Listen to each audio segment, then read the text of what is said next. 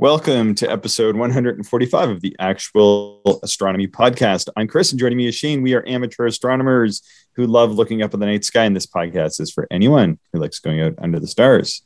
We have lots of people who write us and share their star stories, and so we'll read a few of these ones tonight. I think we've had quite a few. I didn't put Clarkson about the RS Ophiuchi, but we kind of mentioned that a little bit in the last episode. And we did have Clark on as a guest, so he's not being ignored. Yeah, very true. And you know, we have like three pretty good observing reports from a few different people that are really cool, like really cool observing reports. And I'm excited to dig into these a little bit. So should we just kick it off and dive right into the first one?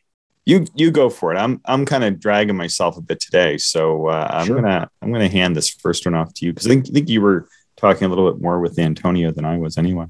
Yeah. So this is from Antonio, and it's a fairly lengthy email with a lot of observing. It's really good. So I'll start it off here. So hello to you both. Since I last emailed you, I have received my 8-inch Dob. This telescope, that's that's to me one of the best telescopes you can buy. Yeah.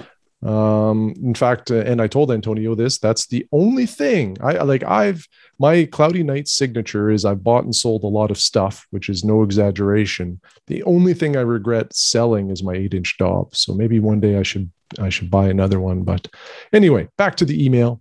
This telescope has been a huge game changer in my observations. While the cost wasn't too bad, the cloud tax has been fairly steep. Yeah, I guess living in a coastal town has some downsides. Over the past few weeks, I was able to make it outside 4 times. The first time was with my girlfriend's nephew. Being that he is 14 years old, he was not up for doing anything with us. I convinced him to take a quick look at Saturn, and everything changed. Seeing the excitement in his eyes is the exact reason I wanted the telescope. The night itself wasn't that bad, except for the near full moon, meaning not much more was observed. This was also the first time in approximately 4 years since I've been able to see both Jupiter and Saturn, so I was freaking out a bit as well. And, just side note, like this is a great time to be able to observe, these two planets when it's not that cold out. So, they're just past opposition there. Yeah. Like I'm super excited for the coming weeks, to continue observing these. Yeah. All right. Cool. Back to the email. The second time had a forecast of almost perfect skies. This was incredibly wrong. I even invited my parents, my girlfriend, her parents, and her nephew. It was about 11 o'clock when everyone showed up, and there wasn't a star to be seen. Luckily, the planets were positioned right between a few clouds, meaning everyone got to see the planets. On the third night, I invited a small group of my friends, minus my girlfriend's nephew, who is too young to be fully vaccinated. This night started off showing them Jupiter and Saturn. Around 11:30, when it was down to just the 3 of us, I decided to start showing them more obscure objects. This included M57, M13, and M51.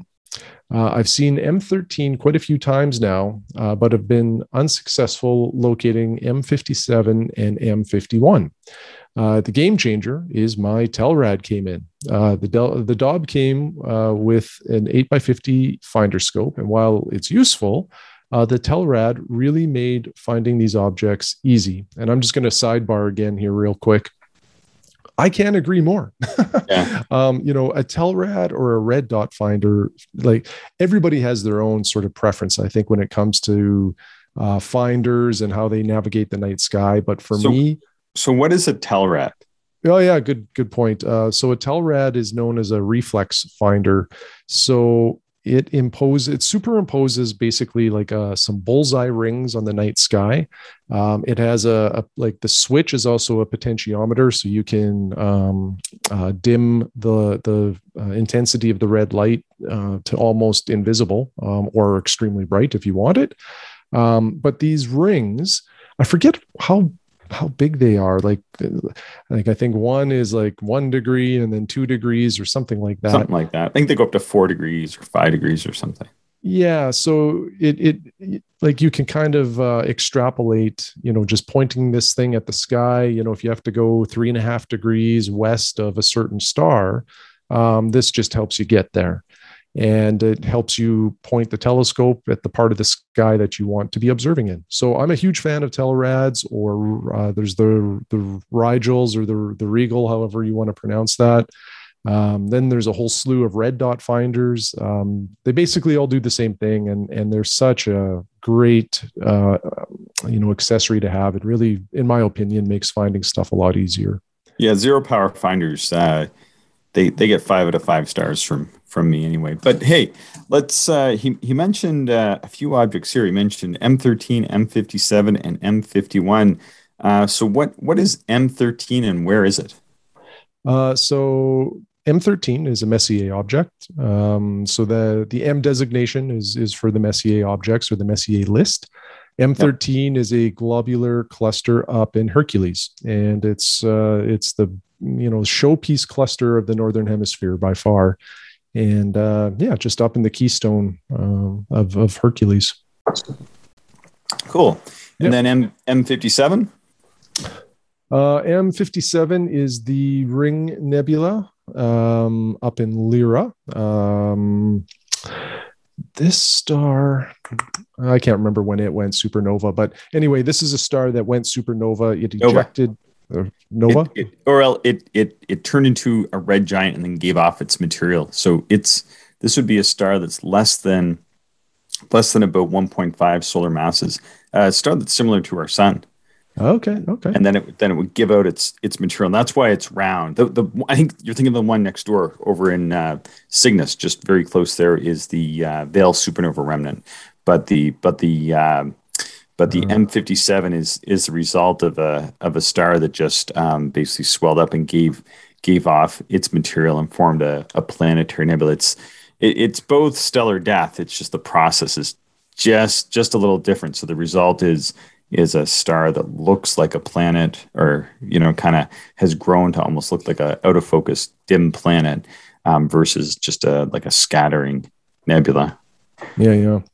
The Ring Nebula is awesome. Like, it looks like a donut up in the sky. And it can take magnification. Like, that is something that if the seeing and the transparency is in your favor, just pile on the magnification. And if you have a large enough aperture, a challenging observation is to see the central star of the ring. I think it's like a magnitude 15 or something like that. It's very, very faint, but some of the larger apertures can pull that out. Yeah, so if it was a supernova, that thing would have just been blown to smithereens, or you might have a white dwarf somewhere. But I mean, it would just be gone. Have you ever seen the central star in M57? No, I haven't.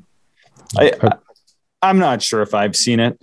I mean, we had a 25-inch on it a bunch of times, and there was one night I kind of thought I saw it, but I don't know. I don't know why it's so hard to see. It's quite apparent in the photographs, but we could see I felt like I could see fainter stars in and around it than I could. I don't know. It was almost like by the time you're getting so much aperture that it would make seeing a 15th magnitude star easy. The nebula itself is so bright that you almost want to put like a dot in the middle, like your brain almost wants to do that. And it's really hard to determine if it's just your brain putting the dot there. It's sort of a weird experience. So anyway, that's my experience with it. Yeah, no, that's fair.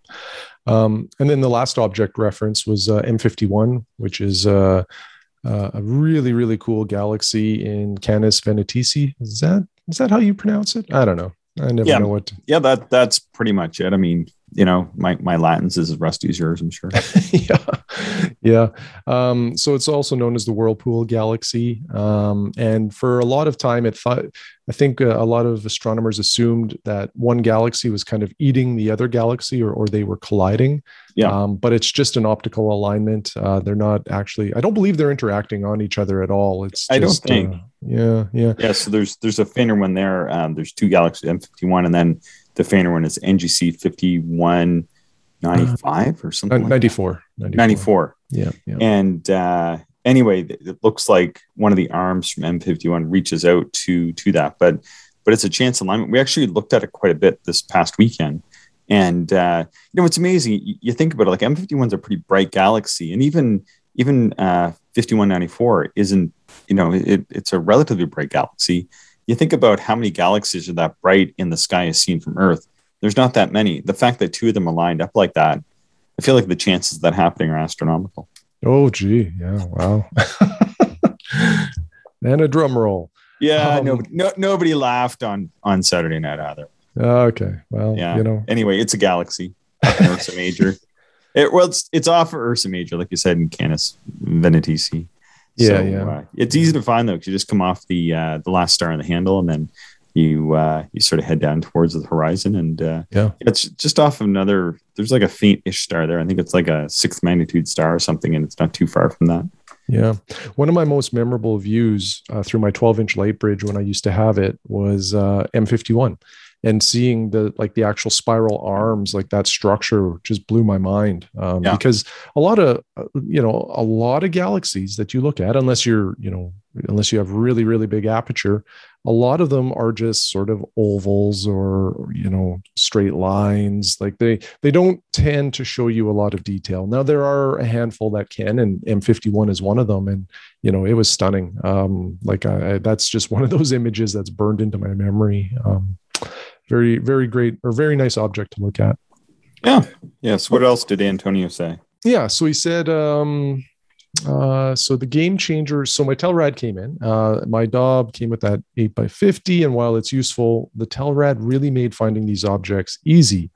M57 was crazy. I have a coffee table book from the early 2000s and always loved looking at the photo.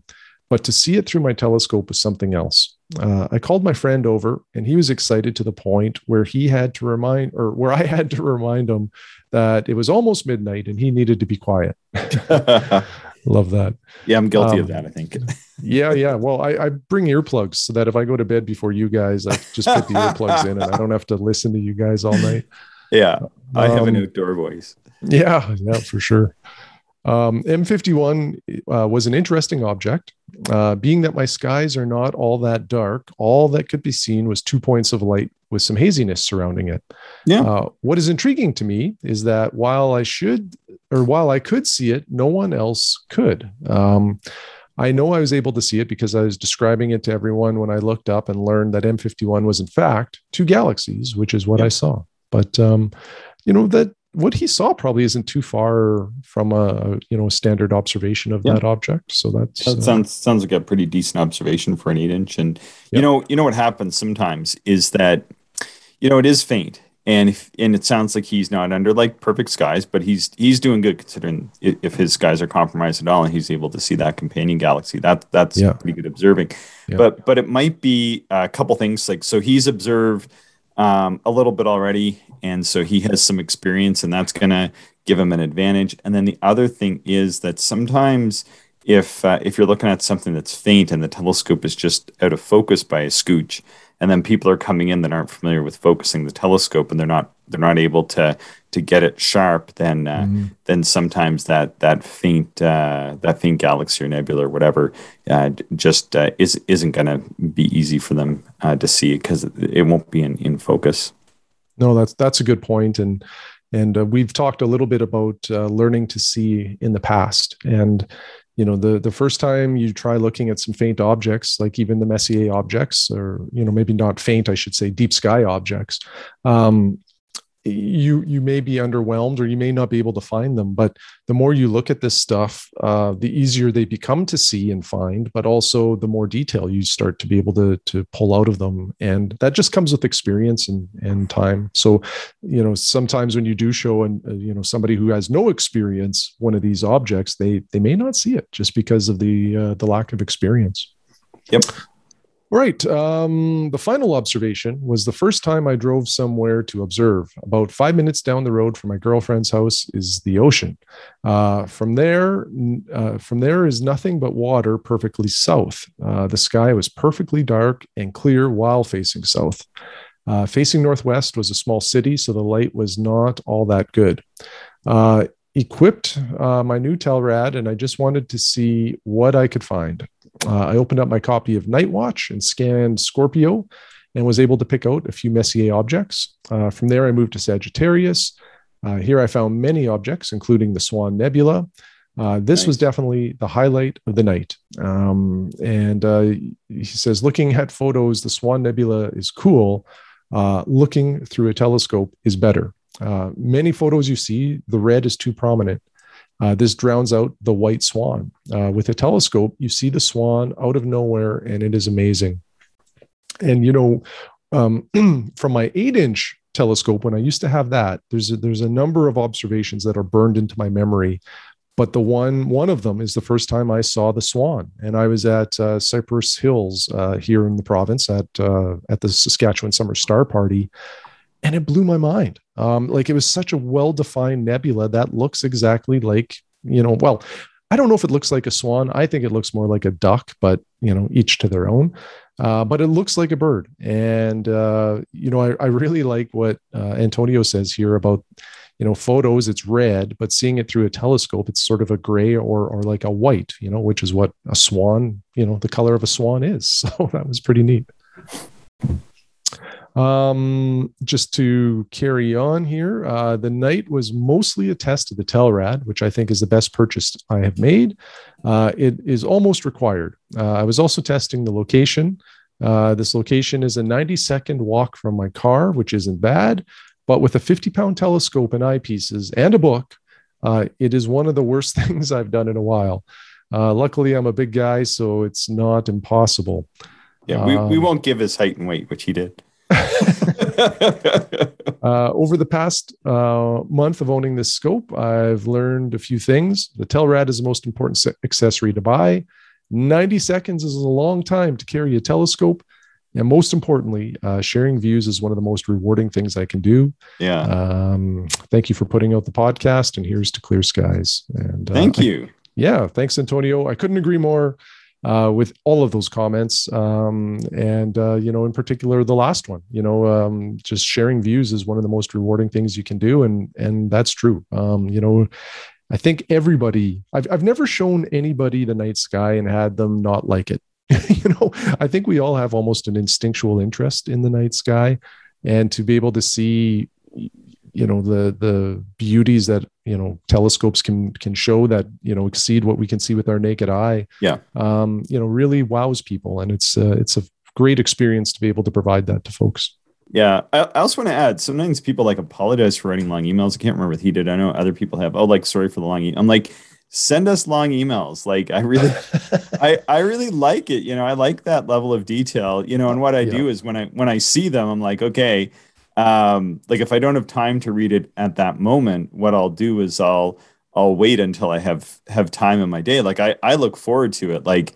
If I'm working, I'll be like, okay, when I take a break at 10:30 or whatever, I'm going to read that email. And I'll sit there and read it, and I might get halfway through one and then stop, and then at lunch come back and read the other half of it. I love reading that kind of stuff. It's really it's really inspiring. And then sometimes I'm like, hey, when we were reading that, I'm like, I looked at M50 or I looked at M13 and I looked at M51. And I'm like, man, why did I look at M57 this week yet? And I was like, next time it's clear and I go out, I'm going to go look at M57. I was like, oh, so it was really, really great just to see what other people are observing these days. So anyway, I really enjoy the long emails. So, please write as much as you want. It's of great interest to us.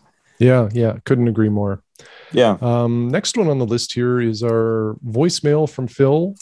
Phil from the UK, who, we haven't heard from him for a little while. Why don't you talk about Phil's message to us? Yeah. So you sent this. I think I was still away, or it's around the time when I listened to it, and then kind of took some notes. So he was actually out camping and on vacation as well. So, but sounds like he had some rain. Had some beach time, had some clear skies. I wish we had some of his rain. Looks like we're gonna get it. And he's been enjoying some 10 by 50s, I think, as well as a little portable spotting scope that I think he's kind of detailed out quite a bit. So what he was comparing, I thought it was very interesting. he was comparing the 10 by 50 binoculars with the little portable spotting scope. I can't remember the size. I guess it doesn't really matter, but it's just a small portable spotting scope that he can put on a tripod. And he was finding it more easy to navigate the stars because he can just point it wherever it's pointed, and then he can keep going back and forth with his star chart. And then also like that fixed position allows easier sketching. Now, I don't think it has a 90-degree prism. I think it comes out at like 45-degree angle or something. So you're saying, it's hard to look up too high in the night sky, but it's definitely a little bit easier than binoculars. But Phil was saying that he has, and I've seen this as well with lots of other observers. He has a little bit of difficulty focusing both eyes in the binoculars, and we're all on a spectrum of ease of use of binoculars and the amount of gain that we get. So my eyes are far from perfect, but for me, a binocular is a huge benefit. Like, I get this huge increase in contrast and resolution. I don't know about you, Shane, but I really get a big bump with the binoculars because my visual challenges are overcome when I use both my eyes. But I think you're kind of in the same boat by the looks of your gear list. Yeah, for sure. The using two eyes is just so much more comfortable. And yeah, you do get a big boost in everything that you just mentioned. The other thing too that I find interesting, and I only noticed this more so when I used to have a bino viewer with my telescope, is like the image scale is amplified too. You can have let's just say 50 times magnification with a single eyepiece, and the view is what it is. If you put in a bino viewer and observe at 50 times, having both eyes, the image scale just seems to have increased. And I haven't really read anything about that, but it, because what you're looking at seems like it's bigger, your ability to see detail within it seems easier as well. And the contrast and, things you mentioned. So, I do like using two eyes when I can. Yeah, but not everybody does get this bump. No. And so one person that I know quite well is my wife, and she does not get it. She does not get much of a bump at all using the binoculars. She's actually same as Phil. She can't focus one of her eyes through the binoculars at all. Her vision's actually pretty good, but she can't do that. And when she does use them, she just basically closes one eye. And another person, and this really surprised me, this was my friend Tim, long-term observing partner of mine. And he also didn't get, I think he was getting some, but, they say the scale is something like between basically 0 and 40% increase in contrast and like image scale and all this. And he would get a little bit, but he just was like, meh, I can live without binoculars kind of thing. And I'm like, really? And so I showed him, like, I have a pretty, not super expensive, but they're an expensive pair of 7x50s that are really high quality. And, I had him look through those. He was like, well, I can see the quality, it's like, these are really good quality. I can see why you like using them. But he apparently like really didn't seem to get much of that big bump anyway. He could live without binoculars. And whereas I'm always taking my binoculars with me kind of thing. Mm-hmm. Yeah. Everybody's a little bit different, and I think that like what Phil is doing, and in fact, the way he's observing is a way that I observe quite frequently. So I've got my 60 millimeter and even the new Borg 50, and I'll use those sort of kind of in and around with my binoculars as well. But yeah, I'm right there with him on that. Like, it's easier to sketch, and you can use different powers, and it's easier to look higher up, and it's fixed, so you can point it at something and walk away and then come back. So yeah, I kind of am there with him on that. So yeah, and everybody's different. Everybody's going to enjoy observing slightly different ways, and it's kind of part of the fun. I think he's keeping his spotting scope like in a lunch pail or something like that. I thought that was pretty great. I tried using my lunch pail for something, but I noticed that when I put it away, like last year or whatever, before the pandemic, that I must not have cleaned it. It had some mold in it, so it's gone out of the trash, unfortunately. But anyway, it was great to hear from Phil. I'm glad he had a good vacation, and he took I think a whole digital break and everything, because he hasn't. I think he said he missed. He was going to have to catch up on some podcasts and all this kind of stuff. But that's great. I'm glad he took some time off. And then I think we might have been tardy on getting a couple of podcasts out. So he wasn't suffering from that. So that's good. Yeah. It was good to hear from him. And I think we mentioned on the last podcast that he saw that RS. The Nova there in off UK, and I think he did some outreach and saw some fireballs and showed people some of Andromeda as well. And I saw lots of fireballs too from the Perseids. We had one that kind of, I don't know if it broke up in the atmosphere or it skipped in and skipped out. But it was pretty spectacular show of the Perseids there the other night. So pretty cool. Yeah, well, on Friday when I was having my planetary session, I just missed a fireball, and it was like quite visible in the light polluted city that we live in. It was just like I wasn't quite looking at that part of the sky. It was just above where I was looking, and just this bright streak flew by, and pretty impressive. Yeah, I think that's what I'm referring to. It kind of came in, and I don't know whether it broke apart or skipped out. Like it was super bright, and then it kind of like went. Yeah. And we had one that came in. It burned and it got brighter and went super orange, and it was like leaving the smoke trail, and but the meteor was still going, and I'm like, ooh, this could be bad. And then it kind of went out just above the horizon. I said, I thought we might hear that one. I was getting a little worried for a second. So yeah. It sounds like the Perseids were really good this year. Hey, that's cool. Speaking of Perseids, we had an email from Eric who saw the Perseids. Sounds like he took like a group out, like a group hike to go and do some Perseid watching. And I love this email. I spent some time on this one as well. So, but maybe you can read it because I'm still a bit wonky from all my journeys. Yeah, for sure. Yeah, this was an amazing email. Subject: Adventure under the Perseids. Hey, Chris and Shane, for a public outreach event. So this is via our meetup.com group. Most folks are not Royal Astronomical Society members.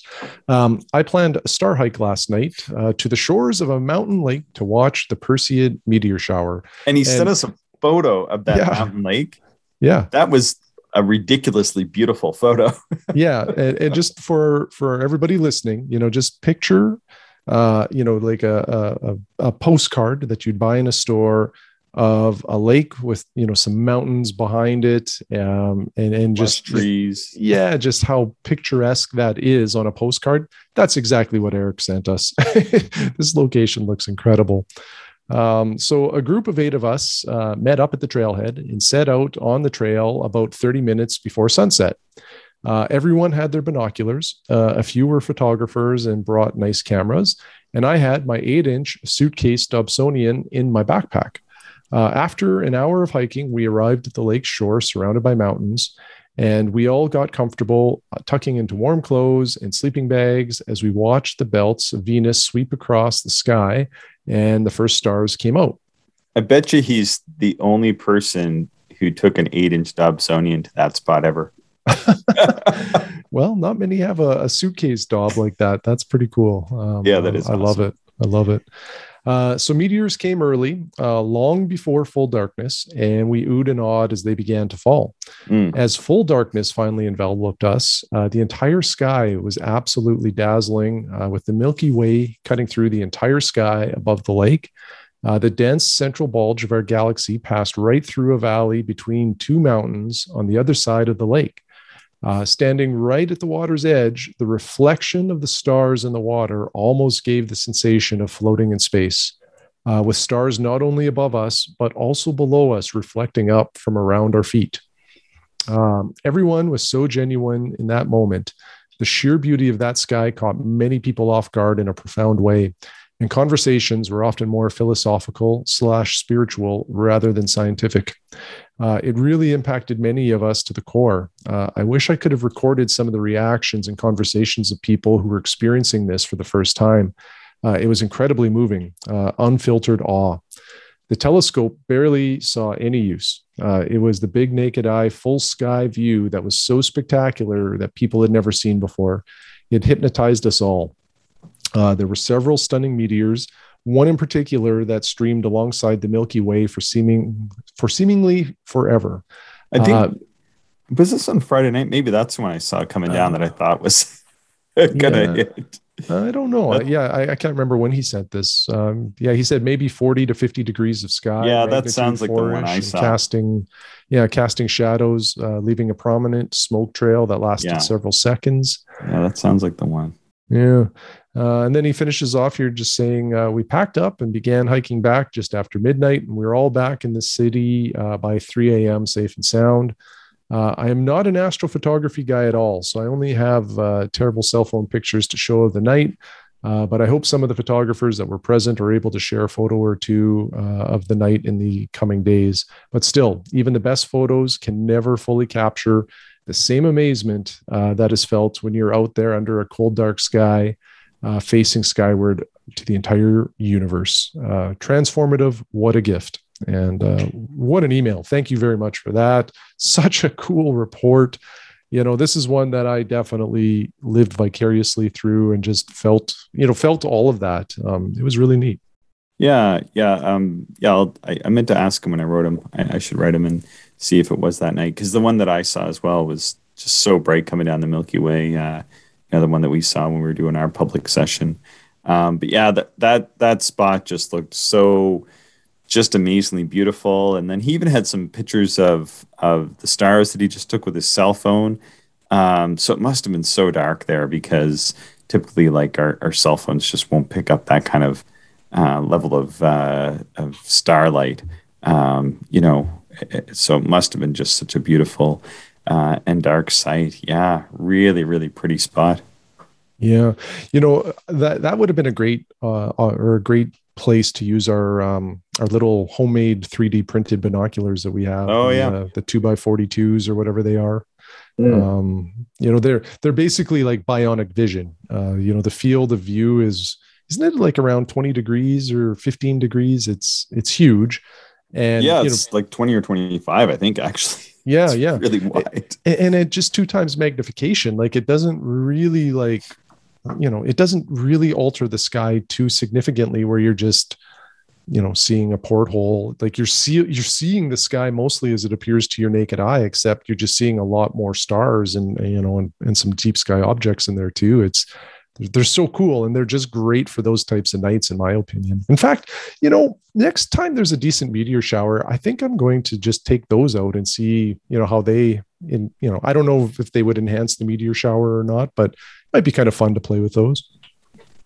Yeah, I think, I have used binoculars on like the smoke trails when they come in, and yeah, you definitely can see the smoke trails for a lot longer.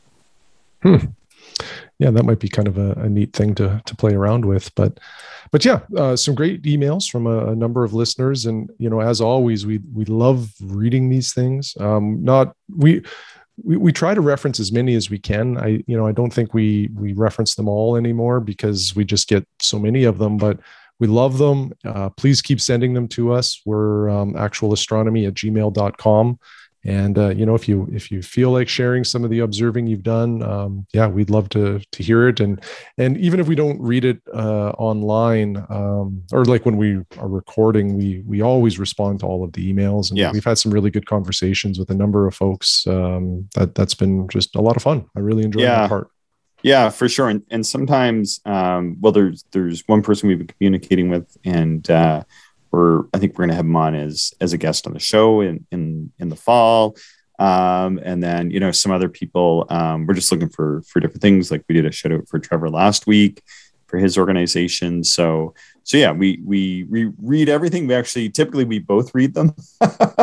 And then sometimes you'll get multiple emails from us, but yeah, I do enjoy reading them as well. So thank you so much, everybody, for sending those in. We do really appreciate them. And, it's really like an unexpected thing. We get on here and just kind of ramble on, or at least I do, about my own personal observations. And, I didn't know if we didn't know if people would be that interested in that, and then people are kind of sort of mirroring that back to us with their own explorations of the sky, and it's great. Like we get newer people who are sending us their observations. We're getting people who are longtime observers and people from different parts of the world. It's super cool. Yeah, it is really good. I love it. Excellent.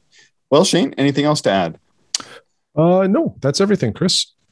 Sounds good. And thank you everybody for listening. And thanks so much for your emails and conversations. Thank you everyone for listening, and we hope you enjoyed the show. If you are interested in more information, would like to contact us, or if you would like to support the podcast, check out our website, actualastronomy.com.